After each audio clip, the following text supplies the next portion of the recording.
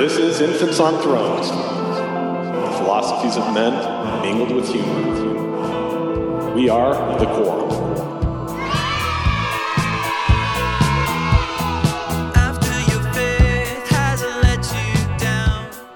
Welcome back to Infants on Thrones.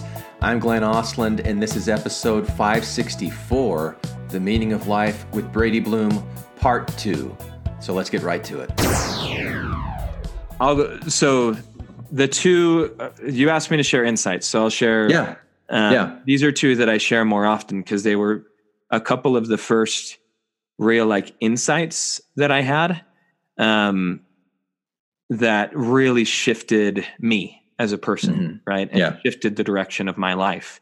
Just a big change it caused to me. So the first one, and this isn't one I normally share, the next two are. So, but really the first real insight that I started having when I was meditating is that I was a liar. I had mentioned before you started recording, I think, about pornography, right? And I had looked at pornography in my marriage, and there was a real expectation that shouldn't be there. And I don't want to dive into any discussion on the good or bad of pornography at this time, but it had been a while. I had been good, right? It was what I would label myself at then, avoiding pornography. Right. For a while, but it wasn't close to the last time my wife thought was the last time. Right. And she would ask me because she had some anxiety over it from pain from me lying to her for a very long time. And so I knew it was going to hurt really bad when I told her that I had been lying to her. And I actually told her on our anniversary, which I don't know if that was a good or bad idea, looking back on it, but it kept bubbling up. To me, that's how insight feels. It feels like a bubble, like it bubbles up. Yeah. From I view it visually from my subconscious, right? It's this truth or this kind of dissonance that I have in my life that is not in accord, right? It doesn't work. And so I knew I couldn't keep lying. Lying was not for me anymore. And so I couldn't get it off my mind when I was meditating for a while until I finally talked with Abby. And it was difficult, but she's amazing anyway. So it wasn't nearly as difficult as I thought it would be. But anyway, so that was the first insight. And then at that time, I was agnostic leaning atheist. I didn't want to talk about God. I didn't really want to touch that subject. It was sore. It was really painful, right? For me to kind of go back to that and even try. And I was angry. I was still really angry, and in an anger phase. And so, my wife showed me a song later in that year, by Sleeping at Last, who I love their music now. It was the first song I had heard of theirs. And it's called Sun on his album Space. And I loved the song. It's very orchestral. It's very beautiful. And he has a high voice, which some people might not like, but I've been a high tenor my whole life, so I can relate, I guess. But in that song, it has the lyric, "You are the apple of God's eye." And after that song was over, I was kind of grappling with this because I was I really liked the song. It was right up my alley. I was starting to listen to more orchestral stuff anyway. So it was right up my alley. But that line, I was I told Abby, I was I like it. I love the song, but I don't think it's for me because it has that. But because I had been meditating and learning to reflect and question myself, which is critical thinking, essentially, I allowed myself to stop myself. And after I told Abby that, I kind of stopped and I just sat there and I thought about this. I felt it more than thought about it and grappled with it a little bit and realized that whatever the word God means, it is just a symbol and it does not have a problem. I have a problem with the word God. Why do I have a problem with the word God? What is my problem here? What is causing this dissonance, and for me to turn away literally, like from wanting to talk about God or having that discussion at all. Cause it was so like, it's such a sore spot. Right. But it was infected, I think, right? Like it's an emotional infection that I was ignoring, and it was just festering. And so instead, by turning into it and being like, okay, I'm free now of all archetypes or someone telling me who God is. I've let it all go. I've let that go. And so I can come at this from a blank slate. And what is God to me? And I started to explore it a little bit. And the first thing that I came to, ironically, is life. Same thing as Matt, and the same type of thing. But so for me, I had started vaping marijuana like 2 months before I had that insight. And so I love getting high and meditating. It is a really great soul searching process. And so it was a little bit more, it wasn't like visual, but I use my imagination sometimes.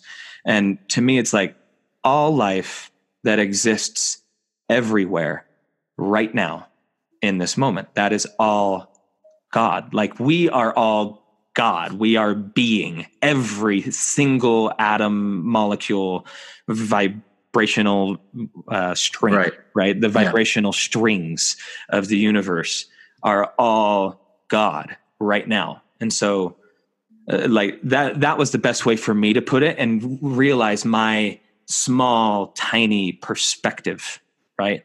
And kind of let go of myself a little bit, right? And start to embrace other things. Yeah, no, I mean, clearly, I think I've felt that too. The intro that I put at that meaning of life thing with that little fictional myth that I created, and even at the end, did you listen to the Easter egg of the little soul, that story that I read? I loved it. Yeah. See, I was listening back to it today and thinking, maybe I should have substituted life for God every time. It was like, and God said, because I still like have that knee jerk reaction that I don't like the word. I don't like the name God. I don't like identifying as somebody who believes in God. Do you think though that maybe the actual truth there is that you don't like the definition of God, your definition of God? No. I think what I think it is, Brady, is and this is another thing that I've been trying to work on for myself, like my own insights that I have when I'm meditating, is that I recognize that I try too often to control the way that other people respond to my message.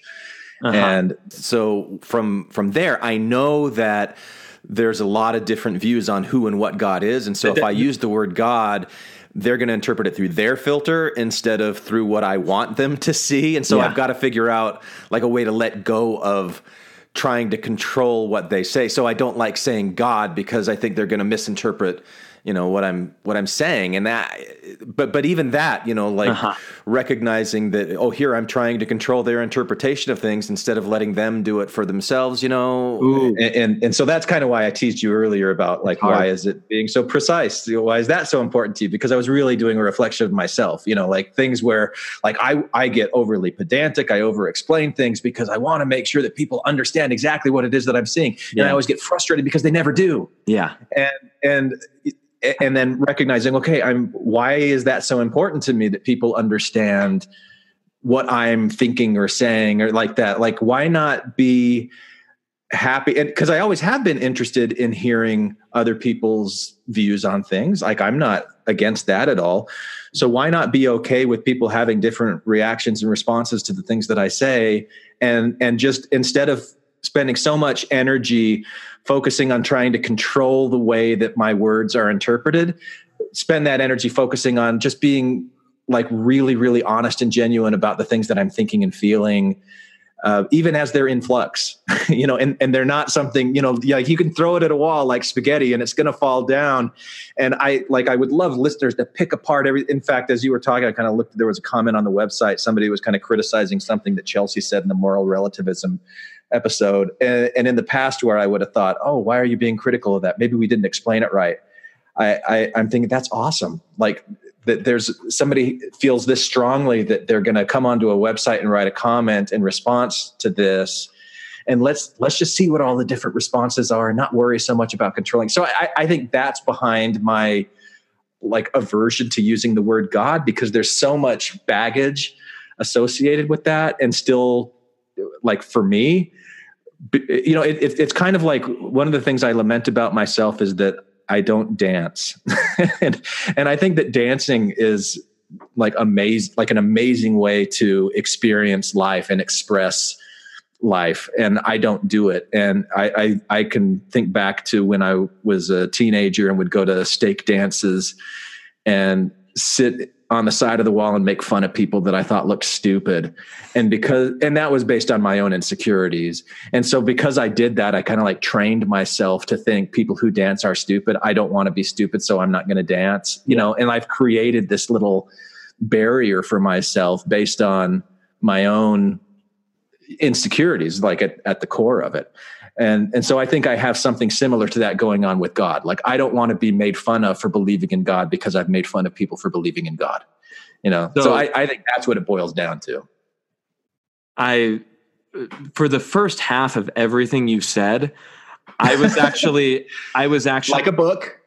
No. I was there with you the whole time. And yeah. I had two things. Dang it. Did I talk too long? No. I'm talking over myself now and not remember. I'm going to give you the two things first, and then I'll tell you this other thing. So one, I invite you to sign up for a dance class tomorrow. Just a local dance class. Doesn't have to be really good.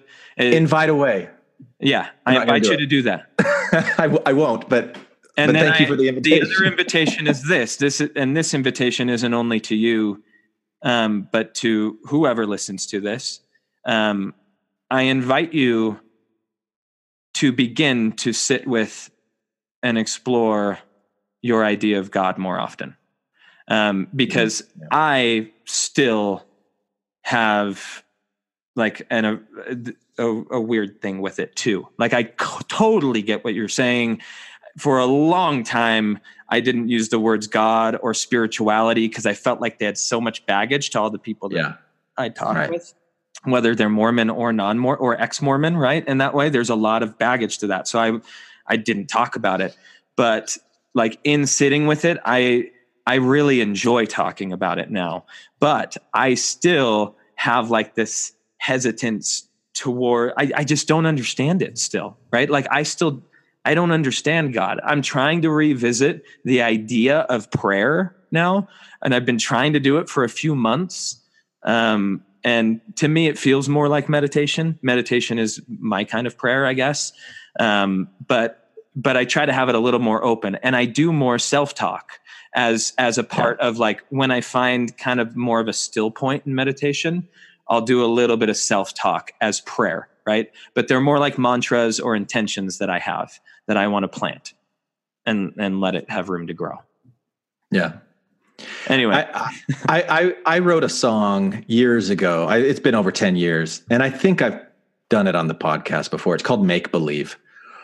And I wrote it about like, as I was losing my belief in God, the God that I used to pray to and imagine was looking out for me, and started thinking, well, wait a minute, why am I asking him to heal my children? And I have to ask him in a certain specific way with oil that's been consecrated, and I've got to cross all the T's and dot all the I's, or he's not going to do it. And even then, maybe he won't, I'm rejecting that God. Yeah.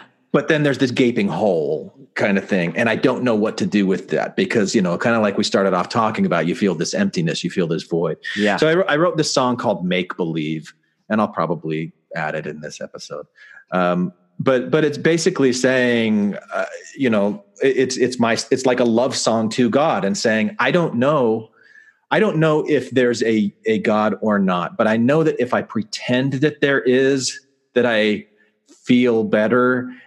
And I have some kind of hope. And so even if that's all that I have, I'll just do that. I'll just make believe. I will make the belief. I'll create it myself. I'll make the belief. And that phase didn't last for very long. I still like the song, but I just totally dismissed it, and went for years that way. Oh, absolutely. Absolutely. Yeah. Right. And that's why I was agnostic atheist. It's like, I'm living life. Yeah. Like I'm living life. Right. And that's what I was focused on. In doing that, that's what got me to start meditating, which helped me to understand a little more deeply kind of the point of life. Right. And, Alan Watts, and I told you I was reading him before. Here, I'll get that I do it more precisely. So you read him? You don't listen to his lectures? I do both. I like his lectures a lot. I love his voice. Yeah, me too. And his laugh that he'll throw out there is just so natural. I love it too. But reading him is really great too. So this came up, and I was like, this is perfect. And because it is kind of how I feel as well. And I listen to a lot of Alan Watts, so that might, and read it. So failing to realize, this is other people going about their business on the streets seem to be slightly crazy. Failing to realize that, this is what I want highlighted. The whole point of life is to be fully aware of it as it happens. So what's the meaning of life? To be aware of life as it's happening. To be aware of life as it's happening. To be. What was the little bit about people going crazy on the street? I don't understand. He was talking about it beforehand. That like everyone's running around so busy all the time with their lives, right? And that they need to. They work till they're 65, their whole life as hard as they can, so that they can retire, and then they still won't know how to live life, though, right? Yeah. At that point. And so if we don't know how to live life now, we'll never know how to live life then, which a great symbol for that is the whole idea of the plan of salvation, right? Which I think obvious, like it's hard for me to say this in case like Mormons are hearing this, but I think is both, right? But I think it could be meaningful if you tie the right meaning to it. But the idea of the eternal perspective, that all we have. When you say both, what you mean is that it's not accurate. It's not literal. It's not how things really are. Yeah. Like it's not the history book and the vision of the future, right? After death. It's like a really simplified version of looking at things from an eternal perspective. But it's an example of somebody taking a symbol and focusing on the symbol and worshiping the symbol instead of looking at what's behind it and realizing there might not be a precise matchup between the symbol and what's being represented. Precisely. And really what I think is we're missing the point, because the point is right now. Now is God. Now, as my acting coach says, one of my favorite things he says, the present moment is our only access to eternity. This is the gate. It's the door to eternity. It's now. It's the only thing that exists. And it exists everywhere. And it's pretty fucking amazing.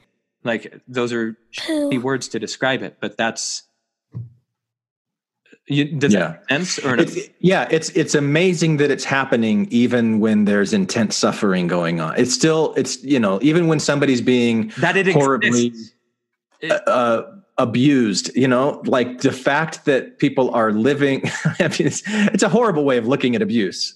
I don't even know if I can complete the analogy, but it's just amazing that people exist in the first place and not have people. Just life, period.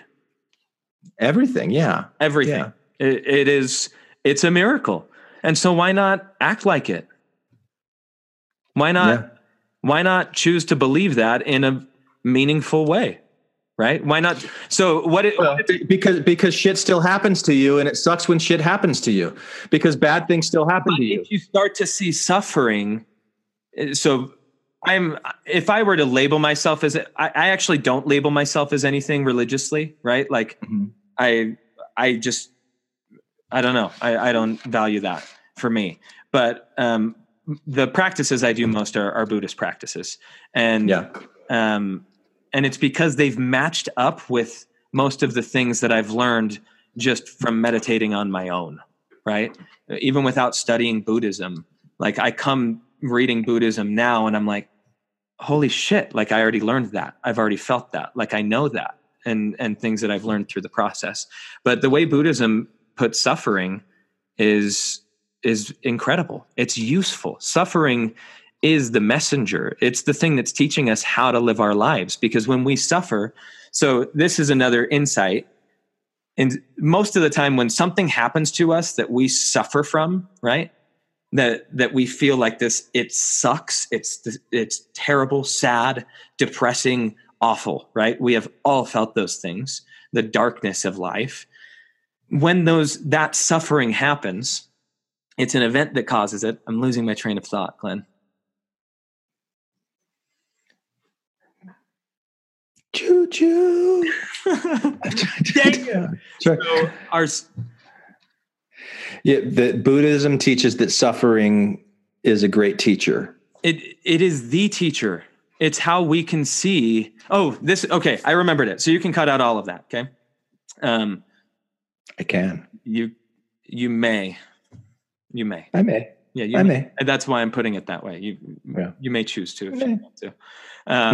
So when we suffer, when something bad happens to us, we reactively say, why does that always happen to me? Why does that happen to me?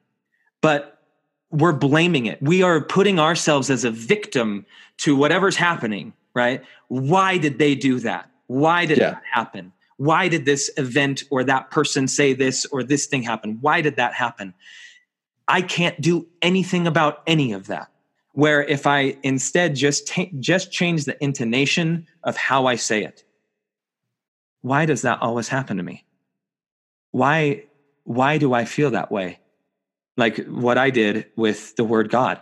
Why do I feel a dissonance, right? What I used to associate as, you remember like when you're doing something bad, the spirit will tell you and you'll feel like this, oh, the spirit's going to be offended and he'll leave, right? Mm-hmm. And but ironically, it's kind of like a burning in the bosom too, right? And so you feel this dissonance like in your chest and your solar plexus. But Stoicism taught me that the obstacle is the way. So really, like one of my main practices in life is to practice sitting in dissonance and finding comfort and stillness in it. Does that make sense or no? So instead of reacting to suffering by blaming the suffering itself, blaming the pain we feel in our shoulder, oh, I always have this pain. It's, why do I have this pain? And then I can start examining my body and seeing I have bad posture. Yeah. I'm not sleeping right. I'm doing all these, I'm investigating myself as to why do I feel this pain? And we can do that physically, emotionally, and mentally. Yeah, no, I understand what you're saying, and I admire it because it's a way of taking responsibility for the things that, for your life, right? I think that one of the dangers, though, and again, I've always got these constant critics in my mind. So even though I feel a lot like you feel that way, like right now, I'm getting the opportunity to play the role of the yin to your yang. So I'm going to challenge. I love it because there are people who are not responsible for their own suffering. There are types of suffering that are so horrendous, like any kind of child abuse in any form. You can't really say as the child that they're responsible for the abuse that the parent is, or I'm assuming it's a parent or the adult is doing, So I think there's a lot of value in that kind of way of stuff, like looking at certain types of suffering. I'm not meant to apply that to everyone else. I can let people own their own experience and their own perceptions, right? But I only have to worry about mine. And so I'm not saying it's the child's fault for their own suffering. I'm not saying it's my fault for my suffering, because like really it's not, because most of my suffering is inherited from my parents and my culture, which was then inherited from their parents and their culture. And there's all this type of strange abuse and control and manipulation and weird things that we do in society that all play a part in why I am the way I am. So I can be forgiving of myself a lot easier too, right? Not blame myself. I'm not blaming myself, but I'm saying, what what is this suffering teaching me? What is the message? Because in suffering and in joy, there is a message there too.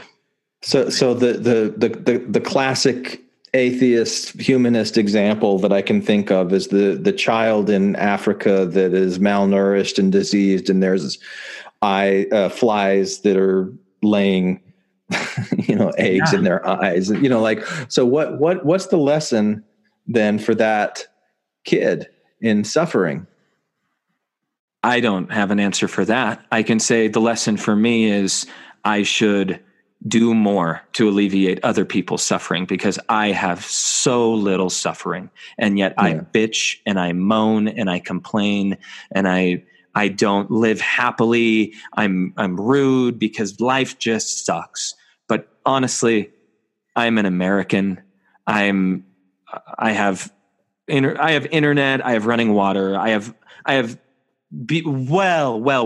extremely well beyond the necessities to live as a human being, right? Yeah. Like, I'm extremely blessed. And so I can't alleviate that child's suffering.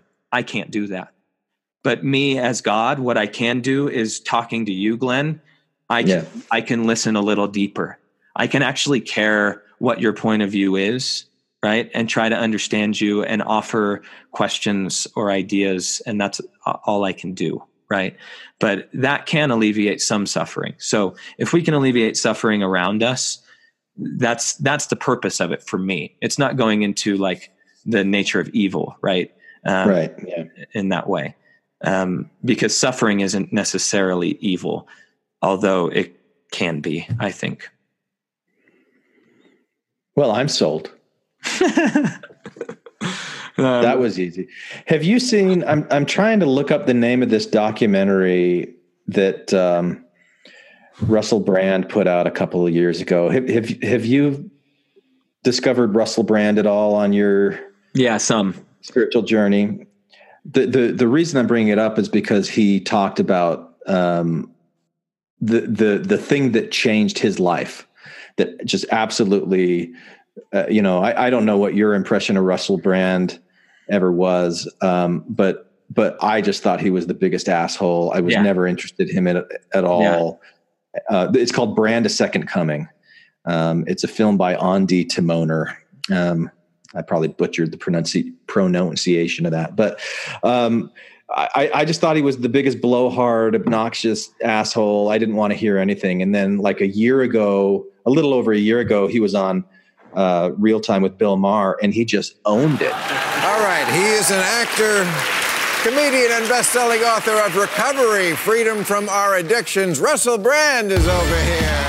I feel like there was a time when I saw you a lot. Oh, yeah. Maybe too much. And lately... You didn't have to hover by my window. And lately, I don't see you enough. How can I get the right amount of Russell Brand in my diet? This is the classic addiction dilemma.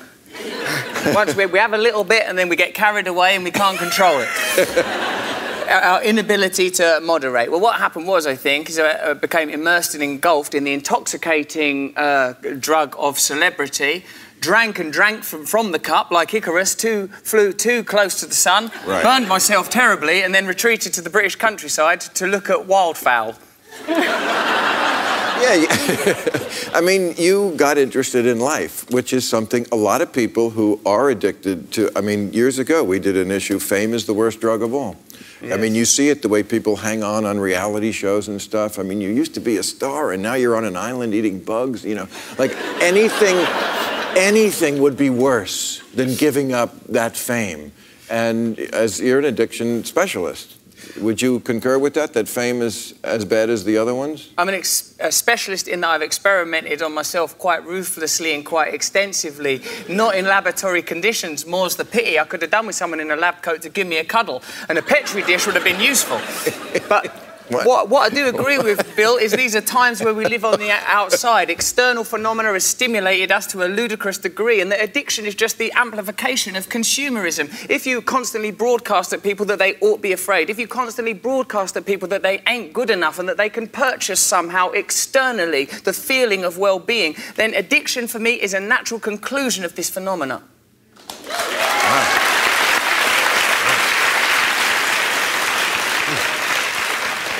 I ain't gonna fuck with that. And the things that he was saying, he was so articulate and quick, and I just loved what he had to say. Yeah. And he was promoting his book about addiction, the 12 Steps of Addiction. And so I got that. But anyway, so I watched this documentary. He's telling the story of his life, how he went from being a drug addict to being a fame addict and a sex addict and, you know, all this stuff. And he's married to Katy Perry and is at the top of his, you know, fame.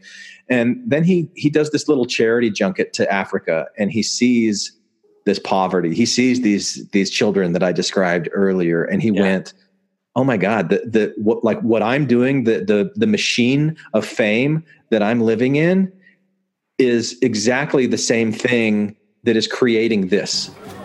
Road less travelled. Because I got famous, a charity called Comic Relief had asked me to make a contributory film. And we just go there and go, hey, look, this is what's happening in Africa. Send us some money, call the number on the bottom of your screen now. I think, oh yeah, it's going to make me look good. It's a sort of a prestigious thing to do. They took me to Kibera in Kenya, to this waste dump, miles and miles of rubbish as far as the eye can see. Children forage there for recyclable goods to sell. That was one of those things that I couldn't comprehend. Little bottle tops and stuff. Autumn here, there's like loads of syringes lying around. But the medical waste is dumped here. Ah, she's bleeding. Are you all right, darling? Going to Africa, that hit me really like, oh my fucking God, I'm living like this life. And like there was children foraging among these pigs, these wild pigs that lived on the dump, cattle chewing through sort of cellophane with mad rolling eyes. A woman picking up melon and eating it out of like rubbish. It was hell. This is hell. We're creating it. We're all participants in that. The same system that gives me loads of money and sticks me in a mansion and puts me on the TV does that. It's the same thing.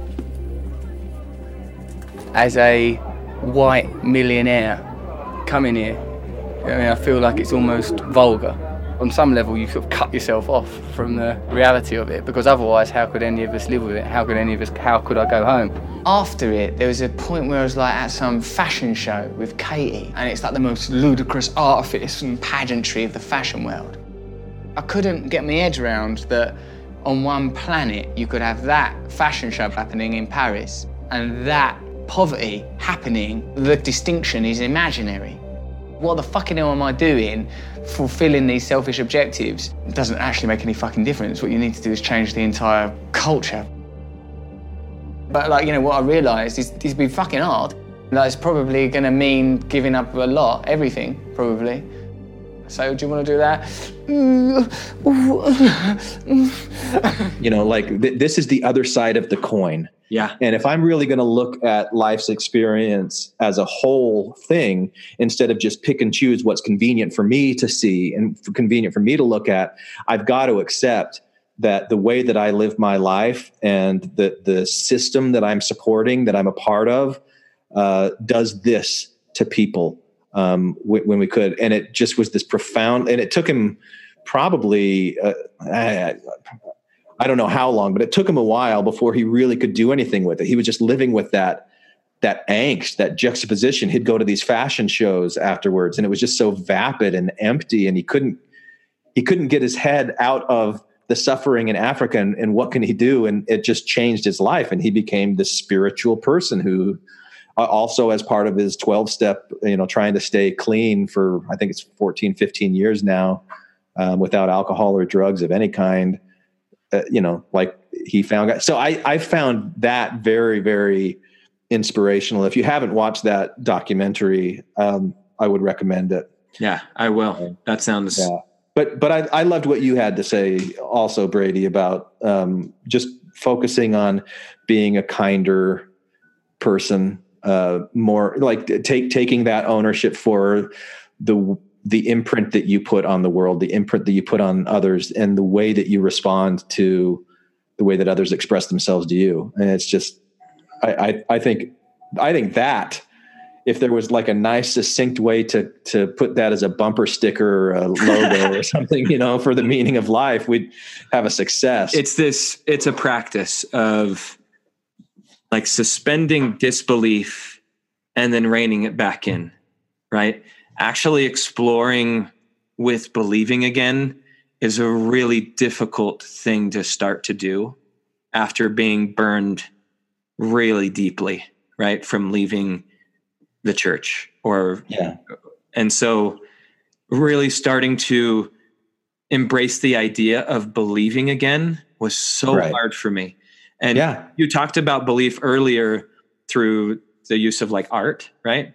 And that was that third insight that I wanted to share. So after the one where I questioned myself about God, that I can start to redefine that about God. I started if you're trying to redefine God, you're talking about belief, right? Like at its core. Even if I was doing it through a scientific method, it was still a belief that was going to change the way that I live my life, potentially, right? And so in beginning to investigate that, I discovered the analogy of viewing belief as an art. And I use music because I'm more of a music listener and player, right? And so, like for me, I don't like country music, right? Country music, I don't like it at all. I never listen to it. But does that make country music bad or wrong? No, country music makes itself bad. And actually, I'll follow it up with that. I'll be like, potentially, yes, right? But and anybody who likes it is a stupid Trump supporter. My people are so smart. I could stand in the middle of Fifth Avenue and shoot somebody, and I wouldn't lose any voters. Okay, it's like incredible. I mean, it's simple. I'm sorry. Well, again, we get into idolatry and ideology. So and stereotyping and within everything, with our politics, with all of our views, if we're not guarded against ideology and idolatry, they will become a part of who we are because it's pushed upon us all the time, I think. Well, it's similar to what I said at the beginning of our conversation about the way that our brain works. When we see somebody that looks similar to somebody that did something to us in the past, I would imagine that your first exposure to country music was associated with some kind of negative experience or something. It's my brother's indoctrination, actually. Against maybe it was. There was something about it that was distasteful that now that's attached itself to it, and you can't quite get over that aesthetic. And then there's the danger in using that as a standard to judge others against. And we all fall into that trap to certain degrees. And so if we start to view belief as an art, it opens us up to not have to defend ourselves when we're talking to someone else about their beliefs, right? Because I'm not saying my beliefs are right, your beliefs are wrong. I'm saying my beliefs are my beliefs. For me, I can say that I've discovered most of my beliefs, not all of them, especially the cultural stuff that's pushed down on all of us, right? I still have a really hard time with that, Brady. I still have a really hard time not judging. And saying, okay, well, there are some beliefs that just are unhealthy beliefs. So as I watch ex-Mormons going through this process of leaving the church, and I understand that most people go through an anger phase, and that's a different experience for everybody. And some people maybe need it longer than others. But I like when people stay in that Mike Norton and stay in victim mode. And I didn't want to challenge Matt on this in our last conversation, but when he was talking about the church corrupting children, I don't feel corrupted. I don't particularly find value in creating the church as a boogeyman. And, Matt, even in the conversation with Sam Young, that was very controversial. One of the things he was critiquing Sam Young about was creating this boogeyman out of the church. And when you're saying that the Mormon church is corrupting you, to me, that's another way of looking at what you talked about earlier, that Buddhism has showed you about the value in suffering. Yeah. You could say that, the church caused you suffering, but the minute that you call that suffering and the minute you call that trauma corruption, you're really judging it instead of saying, but how did the discomfort that the church caused me make me react in certain ways that have led to a healthier life than what I have now?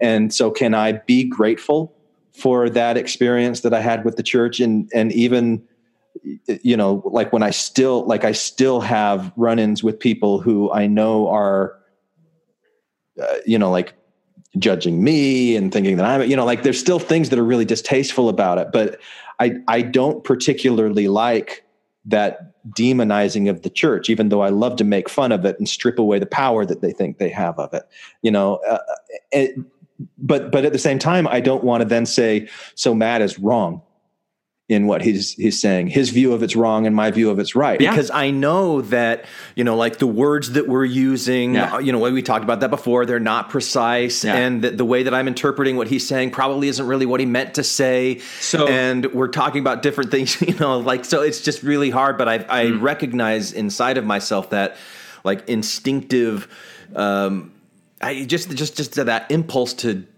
judge things. It is anyway. True. It's hard. I know, and it's hard for me to do that. That's relativism, and I'm pretty relativist, but I'm not like a complete relativist. Like everything is relative. Yeah. Because I do see interconnection and interbeing and all sorts of different things, right? So I like interconnected more. I would not be who I am today if I wasn't Mormon. Period. I wouldn't have the same interests. I wouldn't have the same life. I wouldn't have the same wife and kids. I wouldn't have. So on the flip side of that suffering, one, there already was a ton of joy. I had a ton of joy growing up as a Mormon. I know that's not everyone's experience also, right? And so I can value that too, right? I'm not saying everyone should have the same perspective of the church as me, because some people have been harmed by it way more than it harmed me. Absolutely. In that way. But yeah, being able to accept it though. We have to accept, man. And here is another danger with symbols, and it's this term called reification, where you said the church causes harm. Okay, let's be honest. There is no such thing as the church. Again, the church is a word. It's a symbol of the church. It represents a very, very large, different. You know, like there isn't such a thing as a church, just like there's no such thing as America. Or, you know, like the reification means you're taking an abstract idea and you're treating it as if it's a concrete thing. Yeah. And there really is no such thing as the church. And you know, so you go, oh yeah, well there's like leadership roulette. Well, that's what it's really about, right? It's about different personalities, different ways that people treat other people, and they get their down to your parents and the way they treated you with it, if you were raised Mormon or and we share a worldview, we share an aesthetic. Some people use those common beliefs to abuse and manipulate other people. Others don't. Yeah. So is it really the church's problem, or is it the people, like especially these insecure leaders of the church who know at some level that they're not really looking at Jesus and talking to him face to face, even though that's what they want people to continue to believe? That's got to like destroy your soul at some level, you know? Like, it's so they double down. It's about these people that are the danger of symbols, right? It's the other people. And excusing it because they think that they're doing it for a higher good because they've got these symbols or something like that to justify them, and they're not paying attention to what those symbols are actually symbolizing. So for those people that are more in that anger phase, right? Yeah. I know it's valid. I have been through it, and I know what it feels like. I don't know how you feel exactly, but I know what it feels like. But just an offering to you is to sit in the discomfort a little bit more often, right?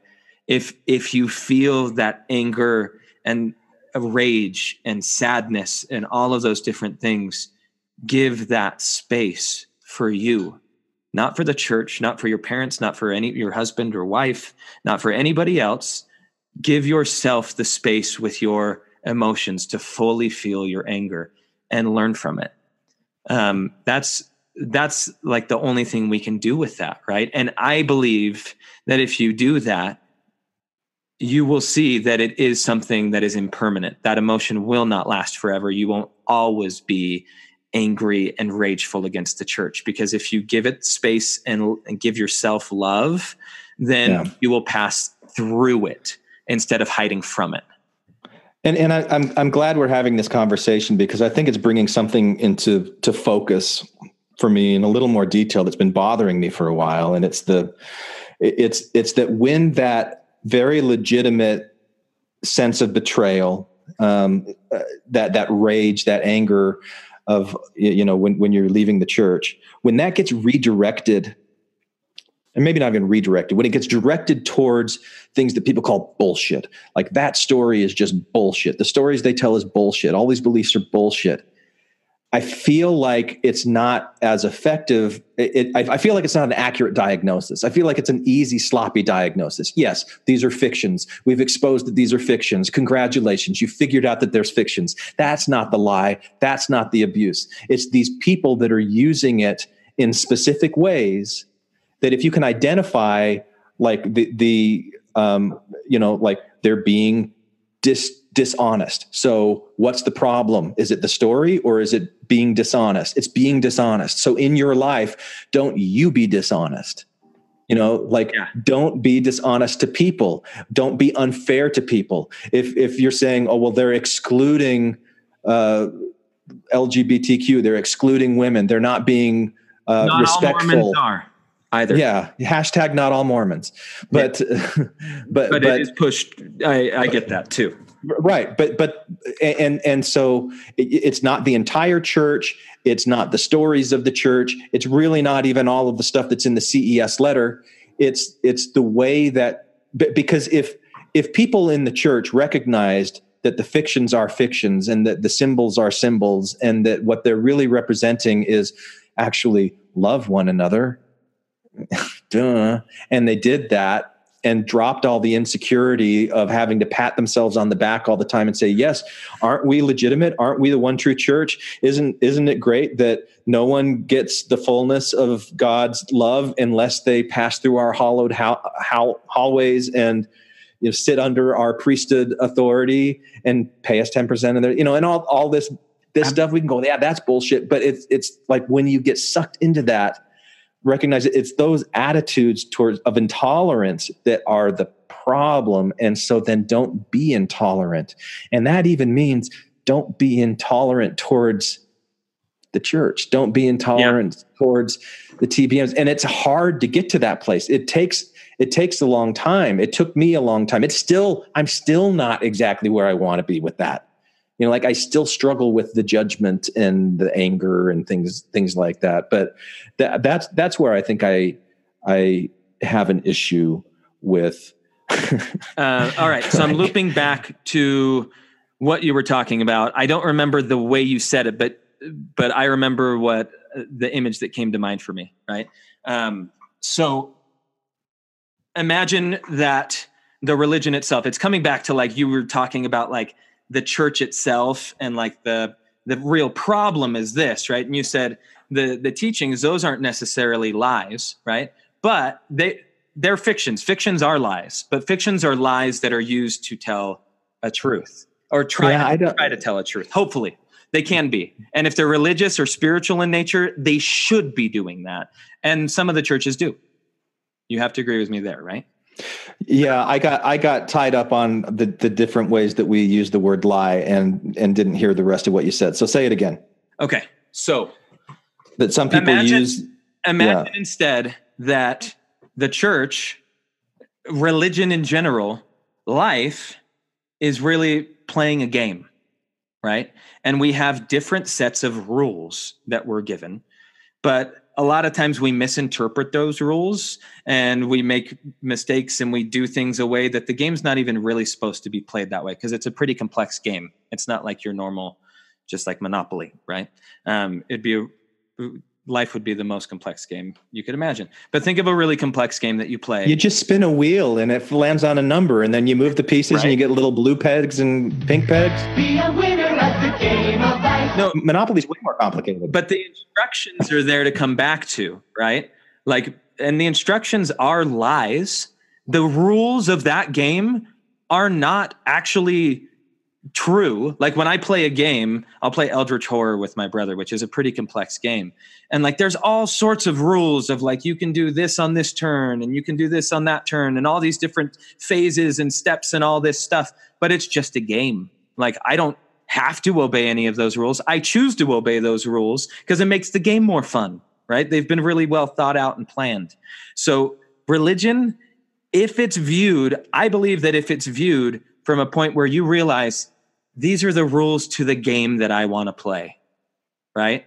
Because this game makes me happy and makes my life happy in this way. If you view it from that point of view, you can get rid of some of that idolatry and you can get rid of some of that like deification of leaders and all the things we're talking about that cause religion and my experience with Mormonism to actually cause a lot of suffering because they're based around cultural like lies and manipulation and control and all this other stuff because it's really just what people are imposing on you. Does that make sense or no? Yeah, but I'm still stuck on the word lie. I don't like it. I give me an example of what you mean when you're saying like that the rules of the game of religion are lies. Like what are some of these lies? In the religion or in a game? No, specifically to the Mormon church. Like what are the lies? The stories. The Adam and Eve story. That's a lie. So you believe that the story of Adam and Eve is a lie? I believe it is not factually. So you're defining lie as not factual. For this instance, yes. Yeah, I think you can have. I have. Right now, yeah, I would say what I'm trying to convey. Lie means not factual for this because we're talking about people who live in orthodoxy who see these things as this is how the earth was created. This is how humanity started. And that's what they base their reality on. Those are lies. That's a lie. So then how do you define lie? Something that is not factual, but I'm not saying that lies are bad. But lies are bad. But lie. Bad. Okay. So here's how I define lie: somebody who knowingly deceives someone, somebody who knows that's lying. Somebody who knows a lie is lying, right? And then the product that's created by the act of lying is an artifact that is a knowing deception. And a story like Adam and Eve that somebody is taught as a kid, and they're told that it's true. The act of being told that it's true by somebody who believes that it's really true is not a lie. And if you're calling it a lie, if there's so much baggage associated with that lie. So I'm not saying that because I have to disagree and say that the act of lying is different than a lie itself, because a lie is something that is not true. It's not factual, right? So the act of lying is I am saying something that's not true. Now, if I know that's not true, then that's a sin, right? That would be bad. If I believe that it's true and I'm saying that, I'm not doing anything bad. You can't blame me for that, right? I'm lying, but I don't even know that I'm lying. But I am lying. We're lying all the time to ourselves, Glenn. I lie to myself all the time. We all do. Our worlds are created with lies and stories. It's the stories we tell ourselves about who we are, about who someone else is, and they're all lies because we can't remember our lives like 2 years ago, what our daily life was like, what we were doing every day. We don't have that type of existence or consciousness. I can't think of like the way that you're describing a lie is something that isn't true. But it's not bad. Wait, but stop. But what does true mean then? In this context, as a pole to lie in that definition, it would be something that is factually true in this context. But truth has more than one meaning. Yeah. Truth is a pretty complex word, kind of like God is a really complex word. And life is a really complex word. All right. We can move on. I don't like the word lie. I still don't like the word lie. You haven't said anything that makes me change my position on the word lie. I don't think I can. I think you're the only one that can change your position on lie. But I don't want to. I don't see that there's a value in looking at everything as a lie. What would you? So I can say a myth, but it doesn't have the same impact for me. I know. I think the reason why I need to use that word in this context, Glenn, is because leaving the church, the only way that I could leave, the only thing that would work to get me to leave is to know that it was not true the way I believed it was true, because I always believed it was factually true and that it would all be explained. The stuff that was confusing would be explained. So I thought it was factually true. That was a lie. And it was only that lie that gave me the faith to leave. Yeah. So lies can be very good and useful too. Okay. But don't tell them. You have to recognize that they are lies is useful. All right, I'm going to stop. What I'm trying to say, what I'm trying to ask you, I like some is to please don't confuse my own personal discomfort with the word lie and like with saying that you shouldn't, or that I think that you're wrong. Okay. In doing. Oh, I'm doing the same damn thing. Right. We're kind of like doing this together, right? we're kind of doing this. These pesky words, man. Pesky words. Yeah. Would have gotten away with it if it wasn't for these pesky words. But it's pedantic when you get really precise about definitions of words and stuff. But here's an interesting difference. And the more that you, Oh, well, and what's important is the way that you're expressing why it is that you see it that way. And because of how it made you feel as a church, when you were leaving the church and that sort of thing. And it was a different experience for me. And it's all meaning tied to it. The lie means that because that's the meaning I tie to it. And I've Right. So anyway, we could move off of this conversation and into something else, because it seemed like there was somewhere else that you wanted to go, and I kind of derailed it by nitpicking. I thought that was the really word lie to go through, though. But so I think it is very important. But what do you mean by important? I'm just kidding. I'm not going to do that again. Okay. This has been less about the meaning of life and more about with belief, the meaning of meaning. Yeah, it is the meaning. The meaning of meaning. But how can you know the meaning of meaning if you don't know what the word meaning? What do you mean by meaning? Well, like if somebody's really not nice, then they're like really mean to you. Like they're really meaning, man. Mom, he's meaning me. So with belief, we have to be able to separate our own stories that we tie to things, man, and know that they're stories, but because there are stories, they're meaningful, right? And so and fictions are meaningful, and lies can be meaningful the way that you use lies. Yeah. Because you're not saying that lies are bad, you're saying that lies could be good and lies can be meaningful. Yes. Because mythology is a lie. Like if you ask anyone today, like, do the Greek gods? Yeah, I wouldn't use it. I wouldn't use that word, but I think I understand what you mean by it. Yeah, and mythology a whole lot better than me, so I'm probably way off. But the stories themselves might be based around a kernel of truth, just like some of the stories of Joseph Smith might be based around something that kind of happened, but then it was somebody else's view of that got shared and shared and shared and shared. And over time it changes into something completely different than what actually happened. So at that point it's a lie. But at that kernel point, was there something really potentially impactful or meaningful? Was there? And I'm not saying there always is, but it's worth exploring to see if what's there might actually have some substance.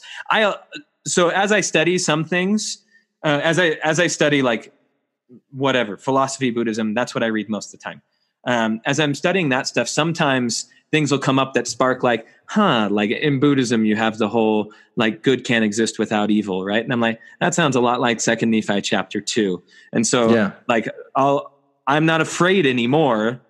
Afraid might be the wrong word, but I don't feel that dissonance anymore to actually like opening up the Book of Mormon and seeing if I still find substance in what I read there. I will say that occasionally I do, in certain things. I used to find a ton of meaning deep within the lines, right, of it. And so I can still find meaning in there. Sometimes I don't really anymore. Like, it doesn't connect with me at all the way it used to in certain parts, but occasionally I do. But I will say, for me, the substance I find there isn't worth my investment of time compared to other sources where I really get a lot of substance from, that I feel are really meaty on like the applicable principles, truths, like how am I going to live type of stuff. You know, I feel like the Book of Mormon has some of that, but I don't feel like it's, And that's where taking that polygenetic point of view is helpful, because I can say, why would 2 Nephi 2:11, there must needs be opposition in all things, be similar to teachings that you would find in Hinduism or Buddhism or in other places that, you know, teach about the importance of duality and nature and the yin and the yang. And, you know, it's a very, very ancient idea. Yeah. And as a Mormon, as a believing Mormon, that would be evidence to you that it's true. And that means that it comes from God, and it all comes from God. And maybe I still kind of believe that in a way now, except I believe it in a different way. What I believe is because people recognize it, you know, like everybody has feet. Everybody recognizes that there's opposition in the world, and that it kind of drives, it's important. And there's wisdom traditions that develop in different places over time, and they have different flavors and different iterations. And Joseph Smith, when he put that in the Book of Mormon, that he was creating, you know, he was trying to model scripture. He was writing pseudepigraphy. He was doing an art form that he was trying to copy the style of the King James Version of the Bible that was really important to him. And the people that flocked to the early church flocked to it because it was this art form that really, really resonated with the way that they were raised in. It hit all of those cultural expectations that you have with this sort of thing. And it created those kinds of feelings that they learned how to create for themselves in, you know, observing that art and reflecting on those stories. And so I can still, from this perspective, see how that could have a lot of value and still be true in the sense of, shared wisdom, common sense views around the world, without then tying it back to, and so Joseph Smith was a prophet, and then everything else is true. And that means that, you know, we shouldn't call the Mormon Church anymore, because that's what God told us through his prophet. Yeah. Whatever the guy's name is now. Russell Nelson. No, Russell M. Nelson. Russie.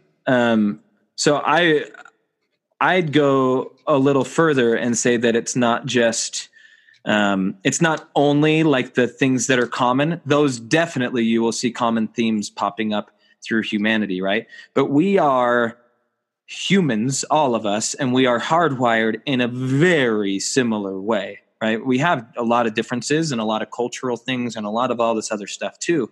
But our hardwiring itself is very similar compared to any other thing, right, that exists. There's a line from a Sting song that just popped in my head.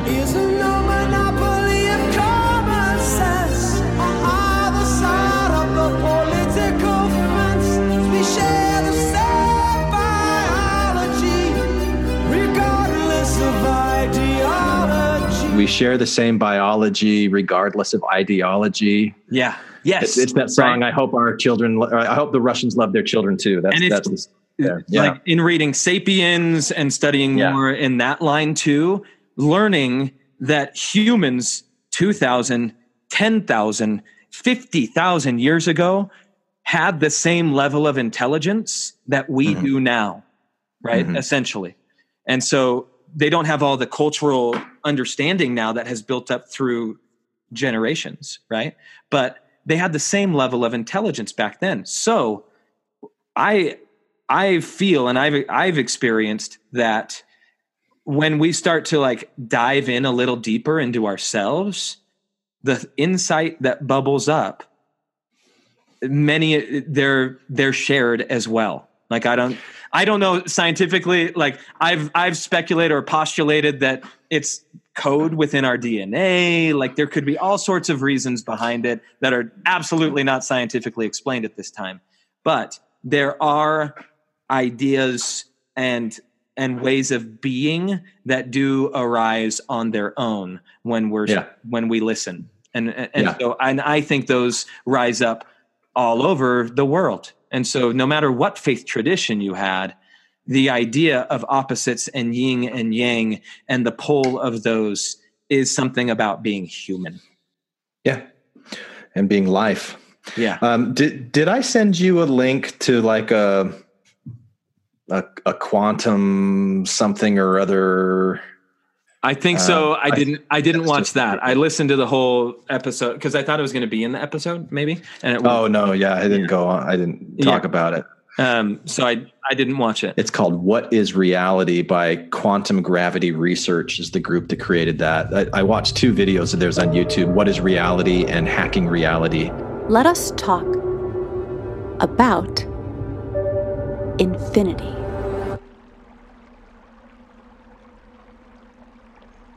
Imagine opening your eyes and finding yourself surrounded by water, and you cannot remember ever not being in that water. The first question you might ask is, how did I get here? You've always been there. What do you mean always? When did I enter the pool? You never entered the pool. You have always been in the pool. Okay, but where was I before I was in the pool? That's a false question.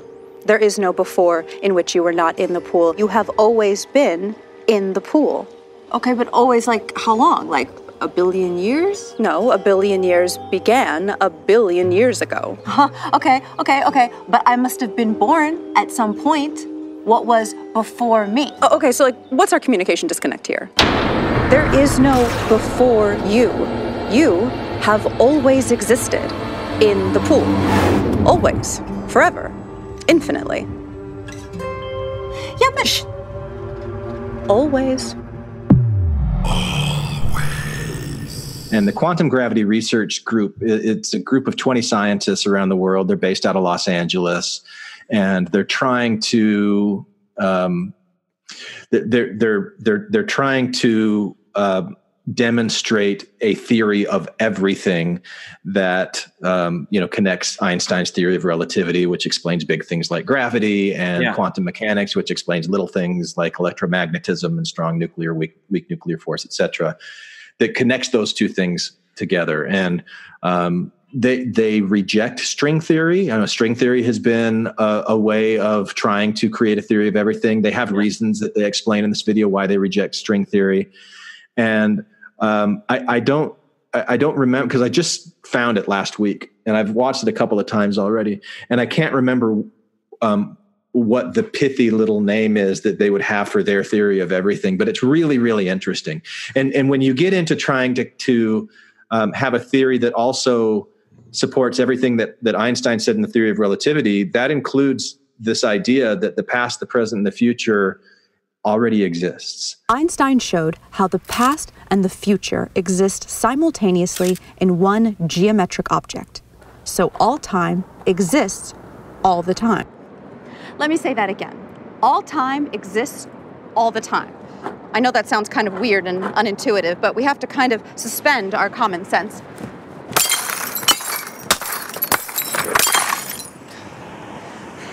And accept that mathematically, and according to the best physics formulas we have, that actually makes sense. So,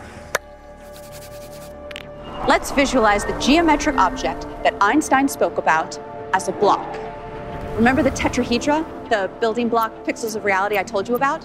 Now imagine the entire universe, everything, everywhere, in one frozen moment in time.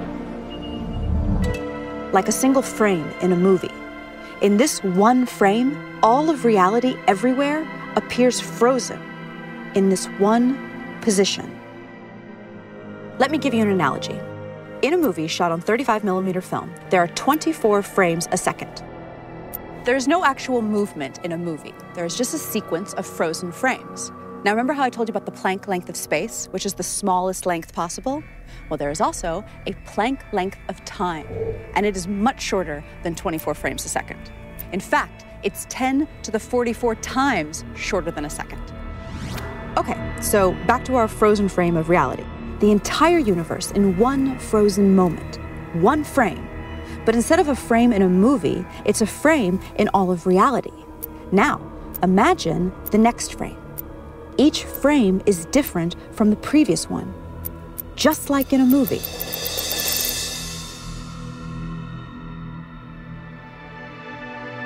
See how all frames exist in Einstein's space-time all at once? Okay, now here's where things get really, really weird. We assume that the past influences the future. That's how we appear to experience reality. But when you look at this block, why would one side be the past and one side be the future? Why go left to right and not right to left? Why can't the future influence the past? Take away the names past and future if that helps you think of this concept. So what if the past influences the future and the future influences the past in an endless feedback loop? So then, the question is, which part of the past is influencing which part of the future and vice versa? And the answer is, all time is affecting all time, all the time. Hi, I need a drink. You know, like it exists in physical form of space-time, and we just haven't gotten to it yet. You know, there's no explanation as to how or why. So when you said we can't perceive it. Right. Well, when you said that our ancestors, 10, 20, 50,000, 100,000, however many thousand years ago, but you were talking specifically about sapiens, so 50,000 years ago, 75,000 years ago, that they had the same level of intelligence of us. My first thought was, well, yes, but as far as evolution goes, they didn't have whatever the last 75,000 years of evolution would have given. But then I thought back to this quantum gravity research thing, and if there's anything to it, and Einstein's idea that the past, the present, and the future, they already exist, if that really does already exist at some kind of a quantum field that we're all connected to at this really, really, really deep level, and you're talking about insights that kind of bubble up, maybe we are connected to the intelligence of everything that ever is and ever was and ever will be. And that's another thing that you could call God. And that when we have insight and we express things through art, whether it's good art or bad art or language that's precise or imprecise, that we're kind of expressing stuff that we all have access to, but we don't really have a very firm sense of it, because the parts of our brains that we associate with as being us, this partitioning of our brain, that's the ego that just scans the environment. Alan Watts talks about it as a radar for a ship. That's geared to focus on some very, very specific ranges of light and sound and smell, and like these senses and things that are outside of it. Are kind of irrelevant to that radar system. But they're still part of us. That radar system's prefrontal cortex, right? Like it's our ability to think in concepts, to think. Yeah, I don't think it's a single region of the brain. I think that it's several processes, like of different regions of the brain communicating with each other. I think is actually how it's scientifically described. But. So, like language is a relatively new invention in the scape of things, right? In the grand scape of things. And so however many billions of years our ancestors existed before that, right? Mm-hmm. They perceived life in a word-filled thought way, more like maybe a baby does, right? How a baby feels it and experiences all of it just coming in, but can't form thoughts about it. But the baby still has, I don't know if the baby has thoughts in that way, but they definitely think, but it's got to be the different kind of thinking, right? And I've heard them described as thought forms. Okay. Yeah. That makes a lot more sense, right? And you probably have this idea of mom without the word mom that eventually gets tied to mom, right? From those types of things. But that's all just human brain developing super quickly. It's crazy. Everything is so complex that it's that's the meaning of life. Yeah. Well, I when you were talking about how novel and relatively new language, spoken languages, the thought that I had was that communication existed not only, like the internal thoughts, the people in their head, which is where you went with it, but the way that people communicate with each other, that existed even before language did. Yeah. And you can see that in animals, the way that they communicate with each other, the way that these birds fly in these perfect formations in the sky, and one of them turns and, like they're communicating with each other. There's intelligence there. There's, there's this connection. And I think that because we take our ability to speak for granted so much, we kind of think that that's the primary and sometimes only way of communicating. But there's so many other ways of communicating that have existed for a lot longer, evolutionarily speaking, than the language has. It's an interesting thought. There is a much more effective way of being than to be in perpetual thought also, with thought as language and talking to yourself. That's crazy. One of the things I really love about Buddhism is that Buddhism is all about practice. Everything in Buddhism is a practice. The ideas that they have, you practice those ideas. You don't learn them, right? I'm sure some veins have you memorize stuff or other things like that, right? But like Buddhism itself is about practicing. It's about living what you're learning and learning from what you're living, right? In that way. And to me, like that's the whole point of like meditation, is over time with practice, it slowly starts to come off the mat. It slowly starts to, like, you can change the way that you think and you can change the way that you are. But what I've learned is that changing myself at least takes like 18 months at a minimum. It does. It takes 18 months at a minimum to change me. And then it's still a practice after that to keep it up.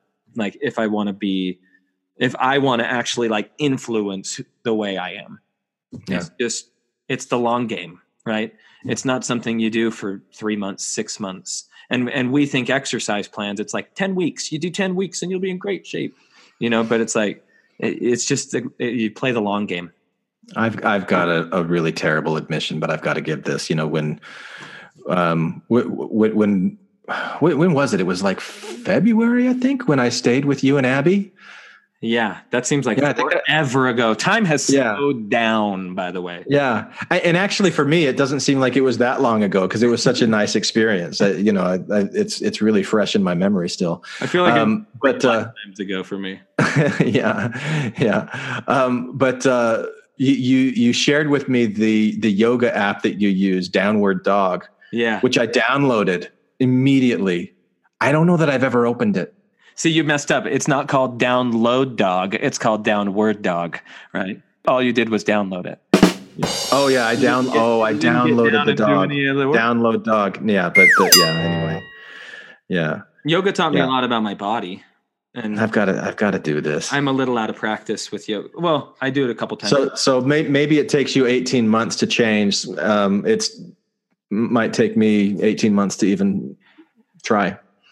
That's okay. Yeah, that's absolutely okay because the intention's there, so that's good. Yeah.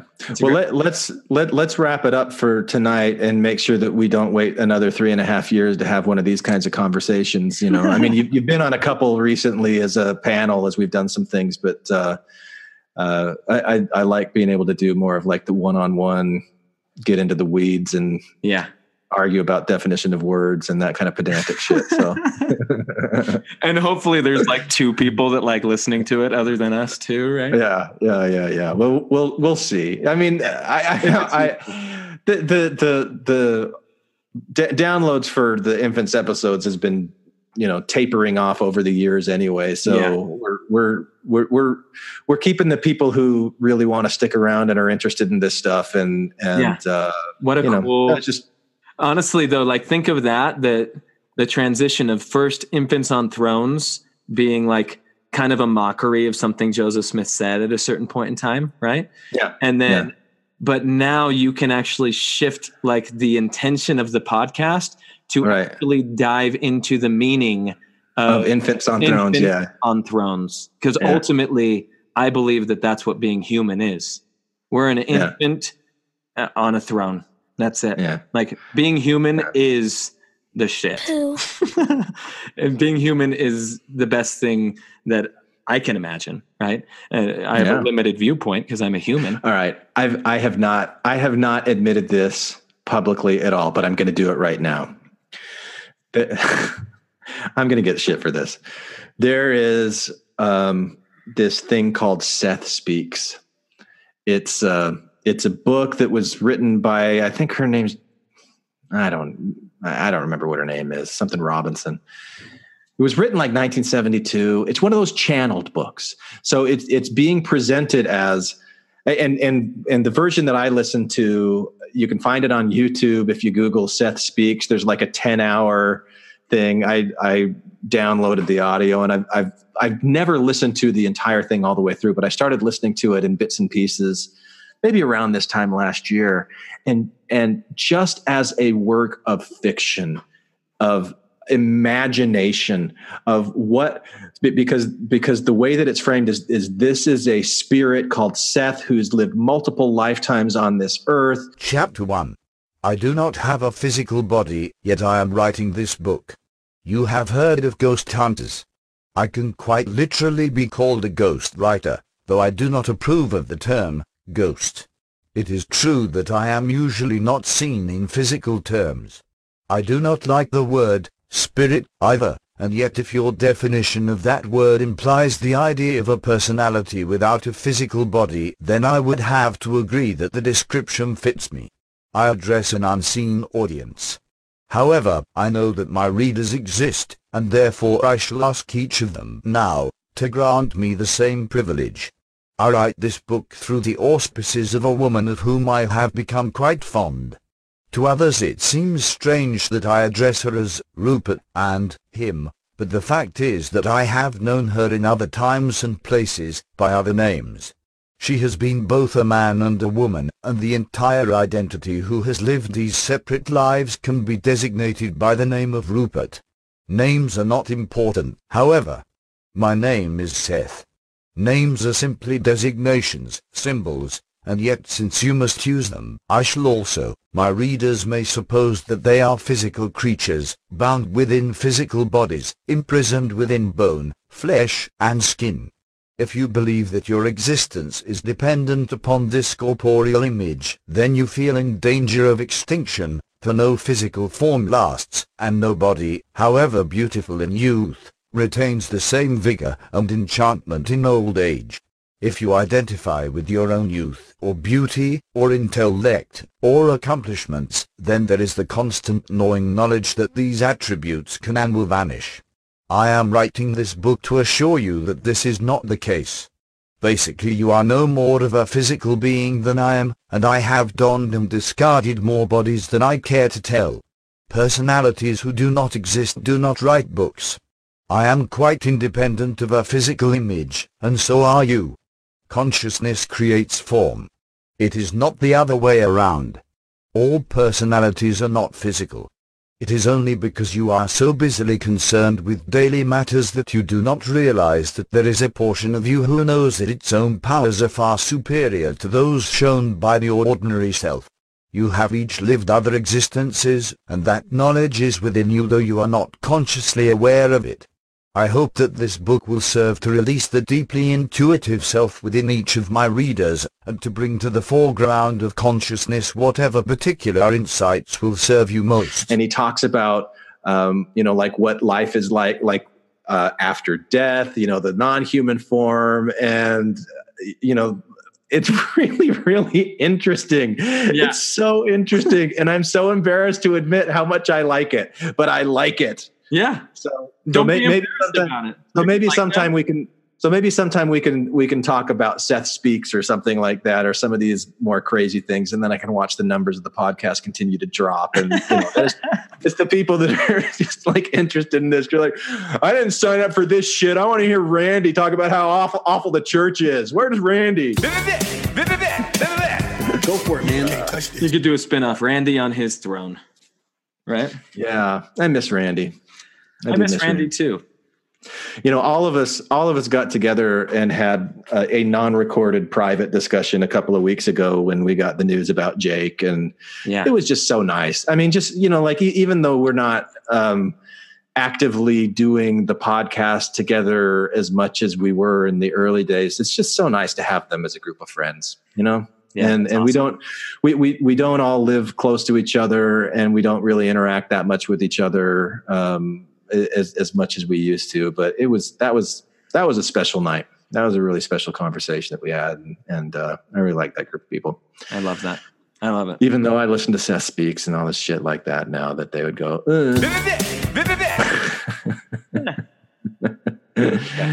yeah. I think cool, man. Yeah, I think it's fun, and especially when you keep that whole like engage disbelief and then bring it back in, right? Like, challenge everything. Fun, yeah. Challenge everything. Life is fun.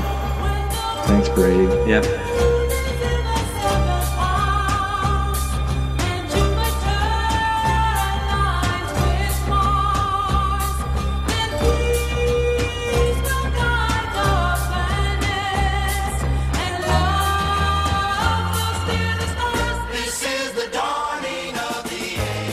Hi, this is Chad from Orem, Utah, and I have met one of the three Nephites.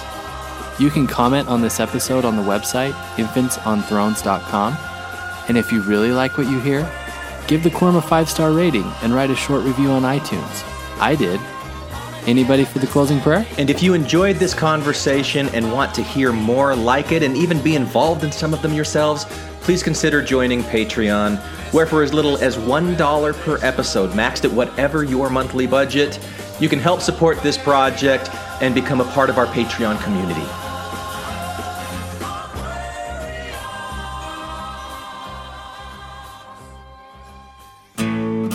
You feel so far away,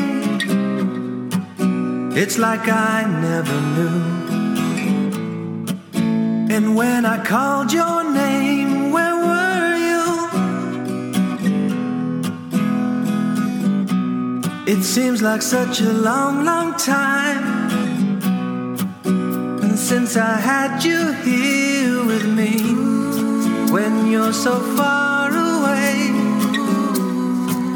it's like I never knew.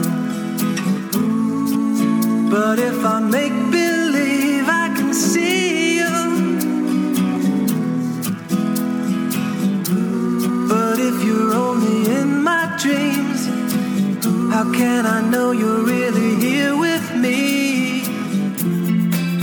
Till I see you.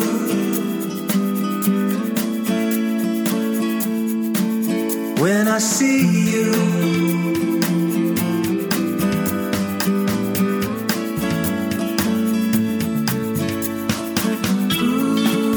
and since you went away, I'm standing here alone in the rain every day.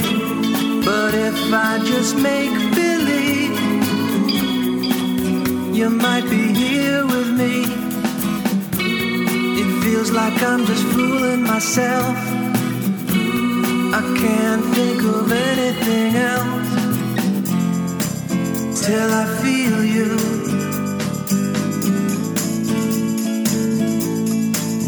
When I feel you.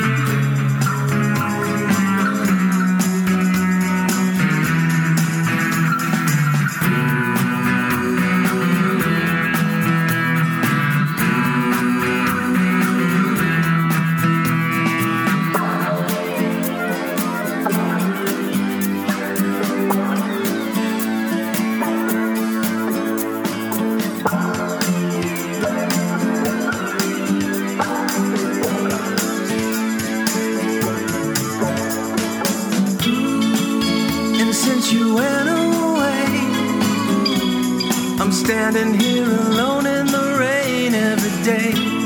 But if I just make believe, you might be here with me. I guess I'll just keep fooling myself. I can't imagine anything else till I see you.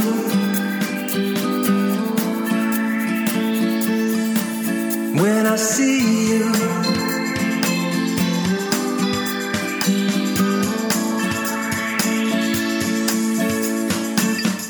teach me how to make believe. Make believe.